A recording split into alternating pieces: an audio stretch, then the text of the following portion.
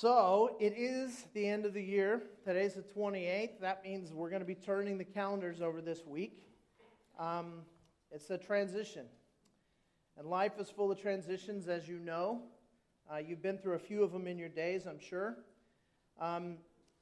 As a kid, I remember moving multiple times. How many of you moved as a child? Like your family up and moved? Isn't that fun? Yeah, it's great when you're a kid and you leave all your friends behind. You go to a new school, new teacher, the whole deal. You don't know anybody. You have to start all over. You have to deal with all the social issues that kids have to deal with and making new friends and all that kind of stuff. But it happens, doesn't it? There are times when it's necessary and you have to uproot and you have to go. Sometimes it's a matter of graduating from elementary school and moving on to junior high or high school, or graduating from high school and moving on to college. Transitions take place in life. They take place in our jobs. Some of you in 2014 had a transition in your job. Either you got laid off, or you lost your job somehow, or you left your job for another job and went to a different company, or maybe you got a promotion within your company and you moved from one job to another. Some of you held more than two jobs during 2014. Those transitions take place. They're always challenging. They're always difficult. We have transitions in relationships. Close friends come and go. Romantic relationships sometimes end, even if we don't want them to end. And we have to go through those kinds of transitions. Life is just full of transitions, right? Well, we were looking the last part of 2014 at this issue of the Jews and how they went out of Egypt and into the wilderness. We saw the transition that they made there. And then we stopped looking at that story of the Exodus long enough to focus on Christmas a little bit, but I just want to kind of put a bow on that today because they had this amazing transition where life as they knew it was Egyptian. Now, think about this. Most of you know that your relatives, your ancestors, were from a different country. Some of you know that your ancestors were just even your parents came from a different country, or maybe their parents came, or maybe it's 3 or 4 generations back. But most of us know our history, our family history, and where we came from. So just imagine this, that about 10 or 15 generations ago, some great-great-great-great-great-great-grandparents came here from the mother country, and they landed here on Plymouth Rock, and they started this great nation known as America, and everybody in your family has grown up American since then. And when people ask you about your heritage and they ask you about your nationality, you say, I'm American. That's all I know. It's the only culture I know. It's the only history I know. It's all that I know. I'm American. I'm just American. Yes, I had some grandparents a long time ago, and they were from Russia, or they were from Poland, or they were from Germany, but basically, I'm American. That's what all the Jews in Egypt felt. Their ancestors had been in Egypt for 400 years. So they didn't think of themselves as anything but people of Jewish heritage who happened to be Egyptian. And then along comes God, and he calls on Moses, and Moses comes in and says, hey, everybody, we're no longer going to be Egyptian. We're going to be our own nation. Everybody get up and leave everything that you've known, all of the friends that you've known, all the neighbors that you've known, all of the traditions that you've known, all of the familiar places that you've known, and you're going to get up and you're going to leave, and you're going to make this massive, massive transition in your life. And that's what we saw as they left Egypt and they went out into the wilderness. And then as we've been watching this story unfold in the book of Exodus, we're seeing that time is going by. And if you know the whole story, you know that it took about a year for them to get to the promised land. And when they got to the promised land, they sent spies into the promised land, right? And the spies went in and they looked around the cities and they said, oh my goodness, these are fortified cities with strong warriors. They came back with a report that said, compared to the warriors in these cities, we're like little tiny bugs.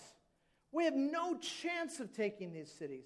And they were afraid. There were 12 spies. 10 of them came back and said, we're too terrified to even lead our people into this. And the other 2 said, let's trust God. He said it's the promised land. Let's trust him and go there, right?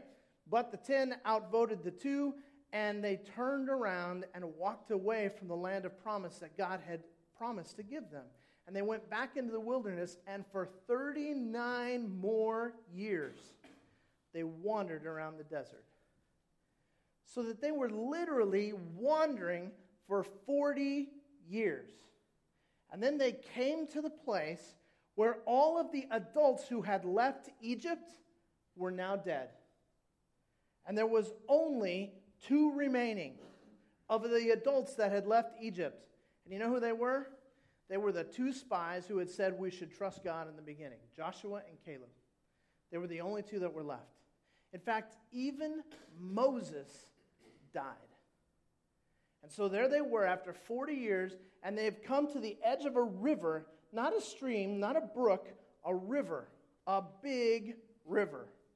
And they're looking across the river at the land that God has promised them, and they're now thinking to themselves, how in the world are we going to have this land that God has promised us? Because there's a giant river between us that we can't possibly get across. We don't have time to build a bridge. The warriors will come and wipe us out while we're building a bridge.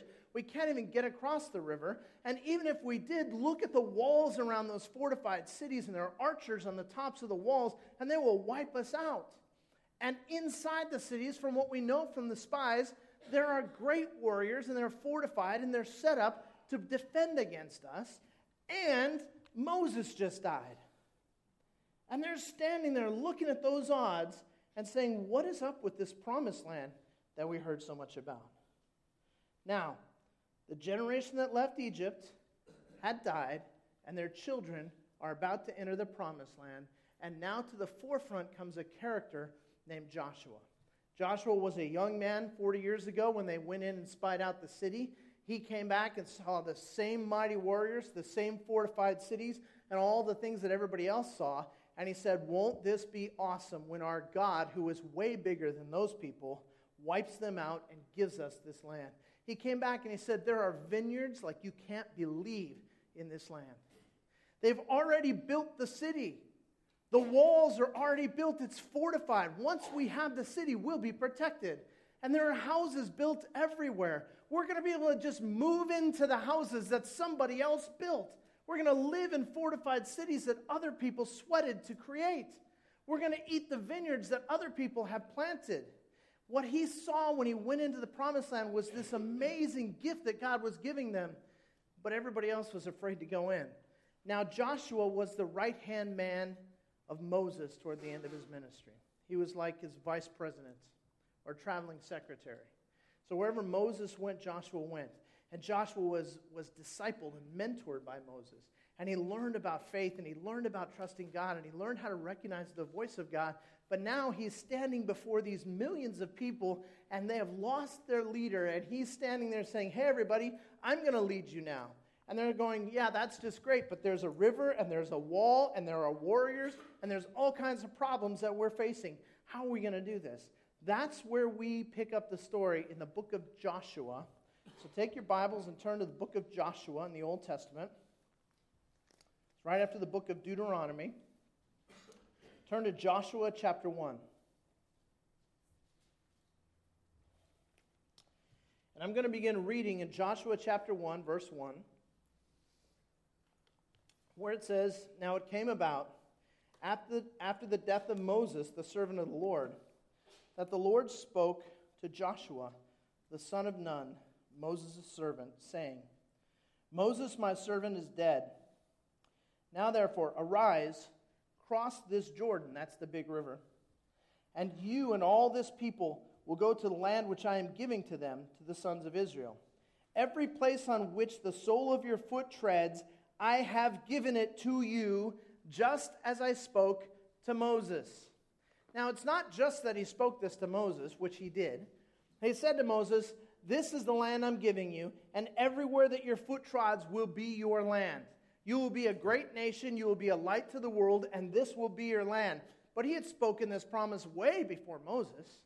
It was a promise that Joseph was familiar with. It was a promise that Jacob was familiar with. It was a promise that Isaac was familiar with, because it was a promise that had been originally made to who? Abraham. God said to Abraham, I want you to follow me, and I am going to give to your ancestors this land, and every place where your foot steps will be your land. Okay, verse 4. From the wilderness and this Lebanon, even as far as the great river, the river Euphrates, all of the land of the Hittites, and as far as the great sea toward the setting of the sun, will be your territory. No man will be able to stand before you all the days of your life, just as I have been with Moses. I will be with you. I will not fail you or forsake you. Let's stop there. So God speaks now to Joshua the way that he used to speak to Moses. And he tells Joshua very specifically what to expect. He says, that land that you can see right there across the river, that's the place. That's the land of promise. That's the land that I swore that I would give to Abraham, the land that I swore I would give to Isaac, the land that I swore I would give to Jacob, to Joseph, and to the descendants, the 12 tribes. And now you are about to experience the blessing of walking in that land, and it will be your land. And everyone who stands against you, I will wipe them out. Everyone who stands up to you, I will knock them down. Everything that has been built by someone else will be given to you by me, because this is not their land, this is my land, and I'm giving it to my people. And he makes them these outlandish promises. He says, don't worry about these warriors, don't worry about these walls, don't worry about the fortified cities, don't even worry about the river. I'm going to take care of all of it. I promise you, I will be with you, I will not leave you, and I will not forsake you. Now, how cool is that? To get a promise like that from God. It's one thing if you have like some preacher stand up and give you a promise like that and you kind of go, well, okay. Or maybe if you read about it. Or maybe even if an angel came and said, hey, here's the promise God told me to give to you. But God himself speaks to Joshua and says, listen, you have absolutely nothing to fear. You have nothing to worry about. All you have to do is lead them across this river and into the city of Jericho, and I'm going to take it from there. You will be amazed at the things that your eyes will see. I will not fail you. I will not forsake you, and you will be victorious. It's like this amazing speech at the beginning of a football game for the coach that's talking to the team that is the underdog, and he's saying, listen, just trust me. I've got this all figured out. I have the game plan. I know exactly how it's going to work, and I'm going to make sure that we win this thing. Now let's go. And they come charging out of the tunnel. Imagine how excited you would be if you were Joshua and you heard this promise from God. You'd be ready to charge into the promised land, and you wouldn't be the least bit concerned about what might happen to you. You'd be like a kid that's playing a video game, and if you get shot, that's okay because you have 100 extra lives. You just click on this and you pop back up. That's what he's promising. Don't worry. I'm not going to let you fail no matter what. Wouldn't it be awesome to get a promise like that from God? Directly from the mouth of God. But God wasn't finished speaking. Look at verse 6. Be strong and courageous. Now, it's at this point, I think that Joshua probably began to be confused. Because God had just said there's absolutely nothing to worry about. I'm going to take care of everything. It's all going to go fine, and I'll be the one who does it. And now he says to Joshua, be strong and courageous. And Joshua, if he were me, would be thinking, well, wait a second. Why do I need to be courageous? Why do I need to be strong? It's not by my strength and courage that this is going to happen. God just said he's going to take care of all this. But now God is changing his tune, and he's saying, hey, I want you to be very strong and courageous. Look at continuing in verse 6. For you shall give this people possession of the land. Wait a minute. I'm going to have to do this? I'm going to give these people possession of the land? That's not what I thought you just said. For you shall give this people possession of the land, which I swore to their fathers to give them. Verse 7. Only be strong and very courageous. Now, it's not enough to be courageous. I have to be very courageous. I don't have to be courageous like a football player. I have to be courageous like William Wallace with my face painted, leading people into this war. I have to be very courageous. Be strong and very courageous. And then he goes on. He says, be careful to do according to all the law which Moses, my servant, commanded you. Do not turn from it to the right or to the left, so that you may have success wherever you go. And now it's conditional. Be careful to follow the law so that you can have success. He's like, wait a minute. 2 verses ago, success was guaranteed. And now I have to be strong and courageous and very courageous. and I have to follow the law so that I can experience the success wherever I go. Verse 8, this book of the law shall not depart from your mouth, but you shall meditate on it day and night. Now I have to meditate on God's word so that you may be careful to do according to all that is written in it. So it's not enough to know the word of God. We have to actually do the word of God. For then you will make your way prosperous, and then you will have success. Have I not commanded you? Be strong and courageous. Do not tremble or be dismayed, for the Lord your God is with you wherever you go. So he ends it with, again, be strong and courageous. This is weird, because it starts to get fishy when you start saying, be strong and courageous, be strong and courageous, be strong and very courageous. Obviously, this is not going to be easy. I'm not going to just tiptoe in there at night and everybody will have left and I just start moving the furniture in. I'm actually going to have to fight battles here. I'm actually going to have to lead these men into conquest. There's actually going to be a defense against us. We're actually going to have to go to war in order to get these cities. And God said he would give them to us. It's so important to recognize what God says here and what he doesn't say. He doesn't say, it will depend upon you to do this. He says again and again, I will do this for you. I will go before you. I will be with you. I will drive them out. I will make you prosperous. And yet he also says that will happen as you obey me, as you trust me, as you take my word seriously, and as you act upon it. So what you don't get to do is sit there on your couch while God moves you into the promised land. You're actually going to have to get involved in the battle. And when you start looking at it that way, it gets kind of scary. In verse 8, there's a condition to Joshua's success. He has to trust and obey God. In verse 9, he's reminded that he can trust God, but his journey is going to take courage. And although God has made great promises, those promises here seem to have conditions. And folks, there's a lesson for us to be learned that when God makes promises, they never come just by themselves. One of the things that happens when God makes promises is that those promises have specific instructions. Listen, even though God is faithful, even though he keeps his promises, there are always going to be seasons of life when it is challenging, when it is difficult, when it is scary, when it is hard to walk with God. Can anybody say amen to that? That's true, right? If you want to walk in the promised land, you have to be willing to trust and obey God. You have to be strong. You have to be courageous. How many of you like to ride roller coasters? A few of us. I remember taking a youth group to Magic Mountain one time, and Magic Mountain is a place you go if you want to ride roller coasters, right? It's not, there's no little cutesy merry-go-rounds. That's not what Magic Mountain is. You want that, go to Disneyland. But if you want to ride really crazy rides, you go to Magic Mountain, you give them your money, you take your life in your hands, and you hope to survive. That's how it works in Magic Mountain.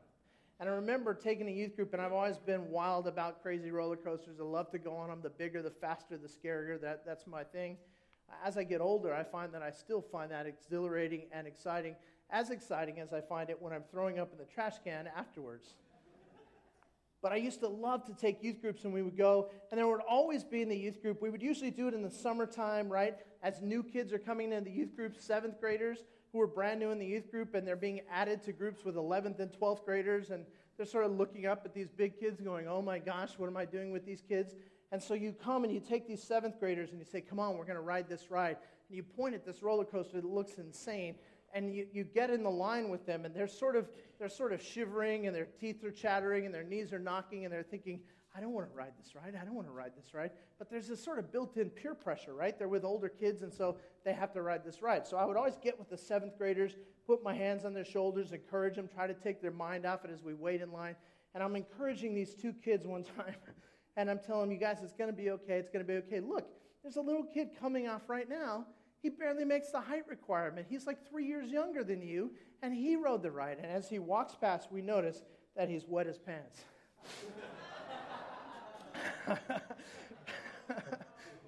That's not good, right? That doesn't encourage people. But life is sometimes like the roller coaster. It's exciting, it's exhilarating, it is scary. But if you want to live the exhilarating life that God has called you to live, you're going to have to realize that it can be thrilling, it can be exhilarating, and it is sometimes scary. And you're going to come out alive, right? You know that when you're waiting in line on a roller coaster, for a roller coaster. You know that there are like laws and engineers, and they test these things, and thousands of people have ridden this before you, and none of them have died, right? But as you're going up that first rise where it goes click, click, click, click, it's at that point when you think, somebody has to die in this one day. I wonder if I don't think it's supposed to make that sound. And click, click, click, and you're wondering, am I going to live? Am I going to survive? And you start going, and you have the exhilaration, and you're going to survive. You're going to come out alive, and you know that in your head, but your heart tells you, I might die here. And that's what makes it exciting, right? Listen, I mean this, I think this illustration works. If you're going to really, really walk with God into the promises that He has for your life, you are going to feel this feeling often. You're going to feel this sort of exhilarated but scary feeling, like you're experiencing something that is out of your control, and you're not sure if you're going to make it, and you're not sure if it's going to be okay. And you're going to have to get on that ride, and you're going to have to ride it with God, or you're going to have to be the kid who sits on the bench and watches everybody else. Those are your options. Listen, you're going to survive the roller coaster that God takes you on. You may wet your pants. I'm not saying you won't wet your pants, but you're going to survive. It's these kinds of seasons in which we make decisions that will set the course for the rest of our lives. The scary times. The times when God is calling us to something that we know is beyond our ability. And that to walk with God is going to take absolute faith. It's in these moments that the rest of your life gets determined in terms of its direction. Now, there's some things that you need to know about God's promises, because God promised them, just as He has promised us not to leave them or forsake them. Has He made the same promise to us? Yes, He has. That's why the Holy Spirit was sent to be with the church, that He would never leave us or forsake us, that He will lead us into victory, that our victory is already guaranteed. He has already won it. There is nothing in question. We just have to ride the ride. But when it comes to the promises of God, there's been so much erroneous teaching about God's promises that we need to clarify a couple things. First of all, as I said, God's promises come with specific instructions. Remember when He called Abraham? He made him a promise. He said, I am going to make you a great nation. Abraham didn't even have any children. He was already an old man, and his wife was old, and she was barren. And God said, don't worry, I'm going to overcome all that. I'm going to make you a great nation. Your descendants will be like the stars of the sky or like the sand of the sea. If you could count that, then you can count your descendants. That is my promise to you. And not only am I going to make you a great nation, but I'm going to give you a great land, a land flowing with milk and honey, and you're going to possess the land, your descendants will. And not only that, but I'm going to bless that nation, and I'm going to, through that nation, bless all of mankind. Abraham, you are going to get my blessing to the extent that you're going to become the central pivotal figure in human history from this point moving forward. That's the promise. And then He said, so get up from where you are, leave the people that you know, leave all the stuff that you've accumulated, leave all the comfort that you're used to, and follow me. Okay, God, where will I follow you? I'll let you know when to stop. I'm going to make you some promises, Abraham, but those promises have conditions. You're going to have to follow me to experience those promises.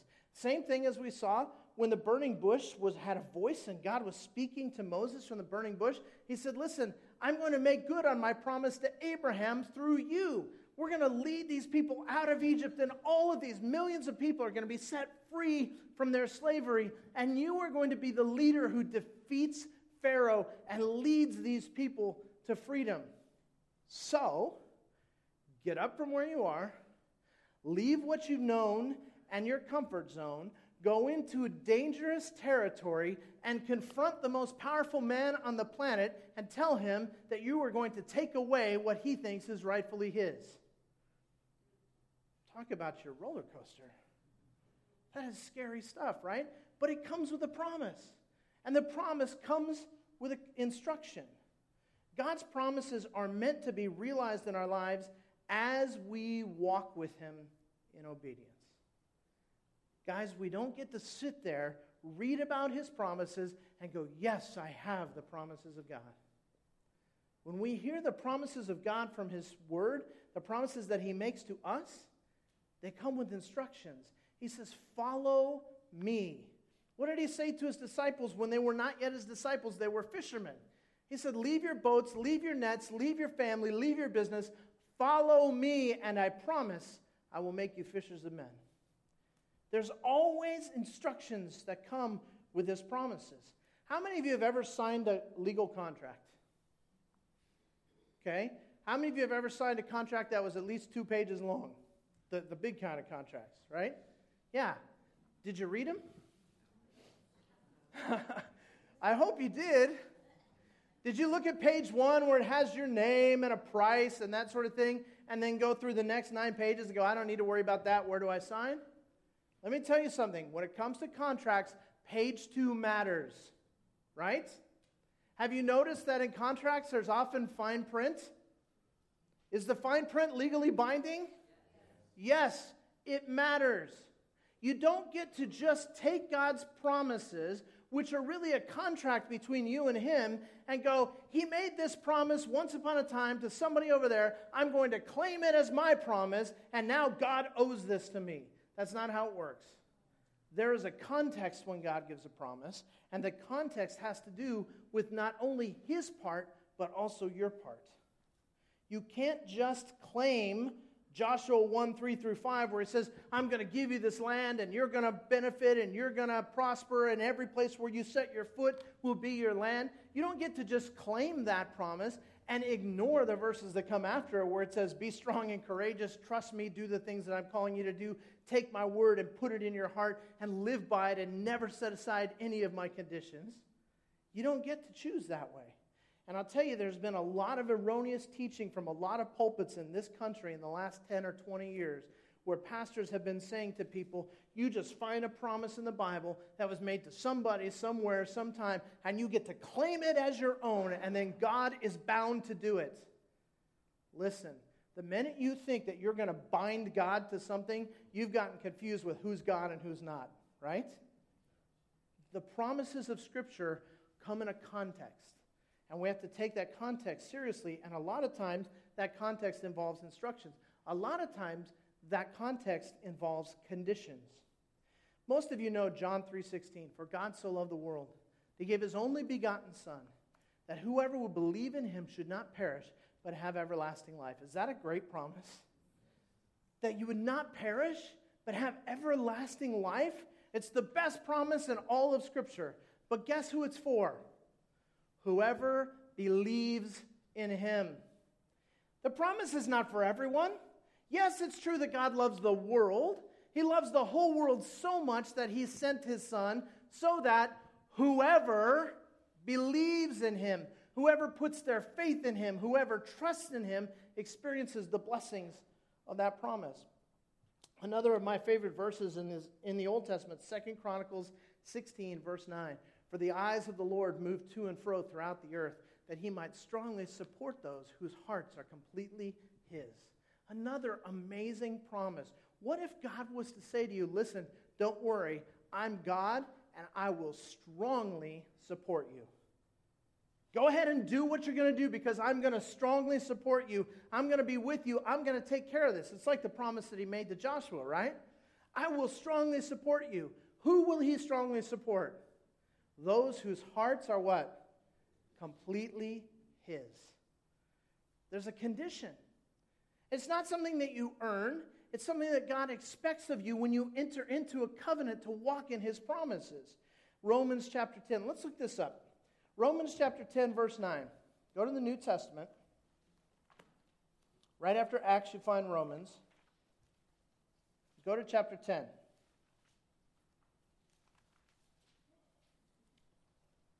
Romans chapter 10, verse 9. This is a verse that many of you have memorized. You share it with people when you talk about how to come to know Jesus. Here's what it says, Romans 10:9. If you confess with your mouth Jesus as Lord and believe in your heart that God raised him from the dead, you will be saved. That's a great promise, right? You will be saved. And it begins with the word if. If you will confess, that is to agree with God. If you will confess with your mouth Jesus as Lord and believe, that is to put your full trust in, to put your full weight on his promise that God raised him from the dead, you will be saved. His promises come with conditions. I want to show you one other example in the book of Deuteronomy. So go back in your Old Testament, just before Joshua, you'll find Deuteronomy. And go to Deuteronomy chapter 11. This is the same context here. Now we're talking about the children of Israel getting ready to enter the promised land. So I want to give you this example from this context. Deuteronomy chapter 11, beginning at verse 22. God is speaking. For if, you might want to underline that word if you are careful to keep all this commandment, which I am commanding you to do, to love the Lord your God, to walk in all his ways, and to hold fast to him, then the Lord will drive out all these nations from before you. And you will dispossess nations greater and mightier than you.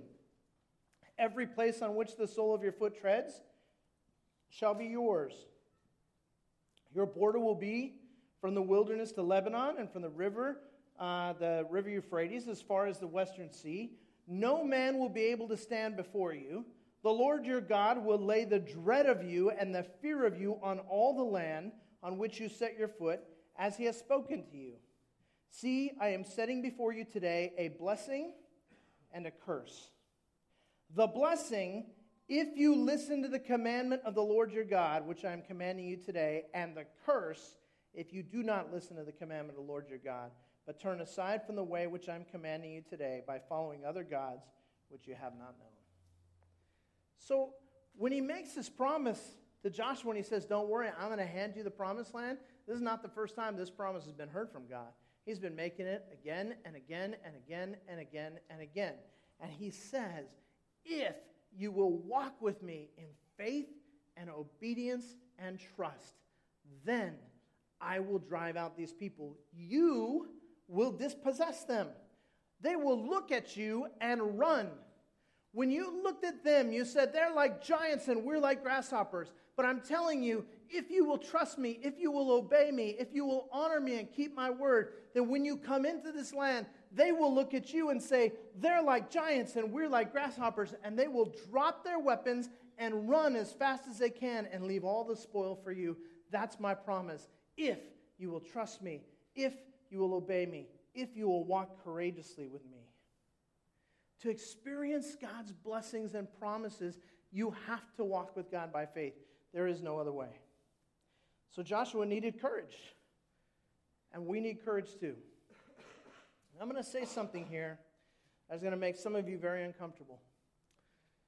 But it's true, and I like watching you squirm, so I'm going to say it anyway. Courage, real courage, is an indispensable aspect of the Christian life.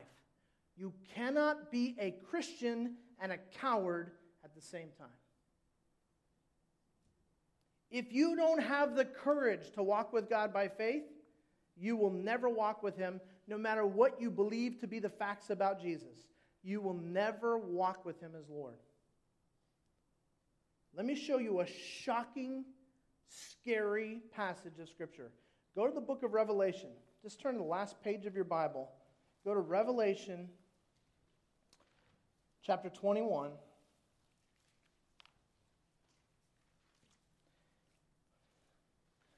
And listen to this. Revelation 21, verse 1. Then I saw a new heaven and a new earth. For the first heaven and the first earth passed away, and there's no longer any sea. And I saw the holy city, a new Jerusalem, coming down out of heaven from God, made ready as a bride adorned for her husband. And I heard a loud voice from the throne saying, Behold, the tabernacle of God is among men, and he will dwell among them, and they shall be his people, and God himself will be among them. And he will wipe away every tear from their eyes, and there will no longer be any death. There will no longer be any mourning or crying or pain. The first things have passed away. And he who sits on the throne said, Behold, I am making all things new. And he said, Write, for these words are faithful and true. Man, you talk about promises. God says, listen, I promise you, there's going to be a new heaven and a new earth. There's going to be a new Jerusalem, and you're going to live in it. And there's going to be no pain, and there's going to be no tears, and there's going to be no mourning, and there's going to be no sorrow, and there's going to be no death. And I'm going to give that to you. It's a pretty awesome promise, isn't it? But look how it continues. Verse 6, Then he said to me, It is done. I am the Alpha and the Omega, the beginning and the end. I will give to the one who thirsts from the spring of the water of life without cost. He who overcomes will inherit these things, and I will be his God, and he will be my son. But for the cowardly and unbelieving and abominable and murderers and immoral persons and sorcerers and idolaters and liars, their part will be in the lake that burns with fire and brimstone, which is the second death. Then one of the 7 angels who had 7 bowls full of 7 last plagues came and spoke with me, saying, Come here, I will show you the bride, the wife of the Lamb. Do you see that God is speaking of 2 different groups here? This one group who's going to live in the New Jerusalem, this one group is never going to taste death, they're never going to mourn, they're never going to cry, they're never going to experience pain again. And then there's another group, and we don't like to talk about it in church because people get all upset and offended, but God's word says there is another group, and that other group is going to burn in a lake of fire, that literally are going to be separated from God and punished for all of eternity. On the one hand, there will be those who are blessed by God for all of eternity. On the other hand, there will be those who are punished by God for all of eternity. This is real and true. This is not a made-up thing. What is the difference? He's saying there are these 2 groups, the faithful who will be blessed and the faithless who will be punished. And when he gives us the picture of the faithless, look at what he lists among them, murderers and sorcerers and idolaters. And you go, yes, I would expect them to be in that group. And who else? Cowards and unbelieving. People who will not believe God to the point that they will walk with him courageously. Folks, we got to take that seriously. To know him is to walk with him, and to walk with him is to be courageous. There's no 2 ways about it. It takes faith and courage to follow Jesus as Lord. And if you will not follow him, it is because you do not know him. Because if you knew him, you'd have no problem following him. It takes faith and courage, but you'll follow a God like that. Courage is an indispensable aspect of the Christian life. But let's remember, courage is not the absence of fear. It's the willingness to go forward by faith in spite of the fear. You have to walk with God in courage. It's okay if you wet your pants. But you have to walk with God in courage. Let me give you some verses, and we won't look them up today. You can write them in your notes, and you can go check them out. In 2 Timothy chapter 1, verse 7, it tells us that God hasn't given us a spirit of fear, but of power. Fear is not part of the Christian experience. It's not that we don't see fearful things. It's that we will not be ruled by fear. In Proverbs chapter 28, verse 1, it talks also about the trust that it takes to walk with God by faith. This is your homework this week, to look this up. And then there's this great prayer in 1 Chronicles when David is praying over his son Solomon right before David's death, and he's praying because Solomon is going to build the temple, and he's praying that God would give Solomon courage so that he can walk in obedience so that he will experience the blessings of God. Listen, do you think it took courage for the children of Israel to set foot into the Red Sea when the waters were standing up on each side? How much courage do you think it took for David to step out and face Goliath, on the battlefield. You think that took some courage? You think it took a little bit of courage for Elijah to stand before 400 prophets of Baal and put his very life on the line, calling only on the name of his Lord? Do you think it took courage for Daniel to refuse to obey the edict of a king so he could obey the edict of his own king and to have to face lions because of it? Do you think it took courage for those Hebrew boys to stand before the fiery furnace and say, listen, throw us in, do us what you will, because our God is strong enough to do with us whatever he wants? You think it took courage for Peter to get out of the boat and walk on water with Jesus? Of course. But those are the times that we truly experience God's awesomeness.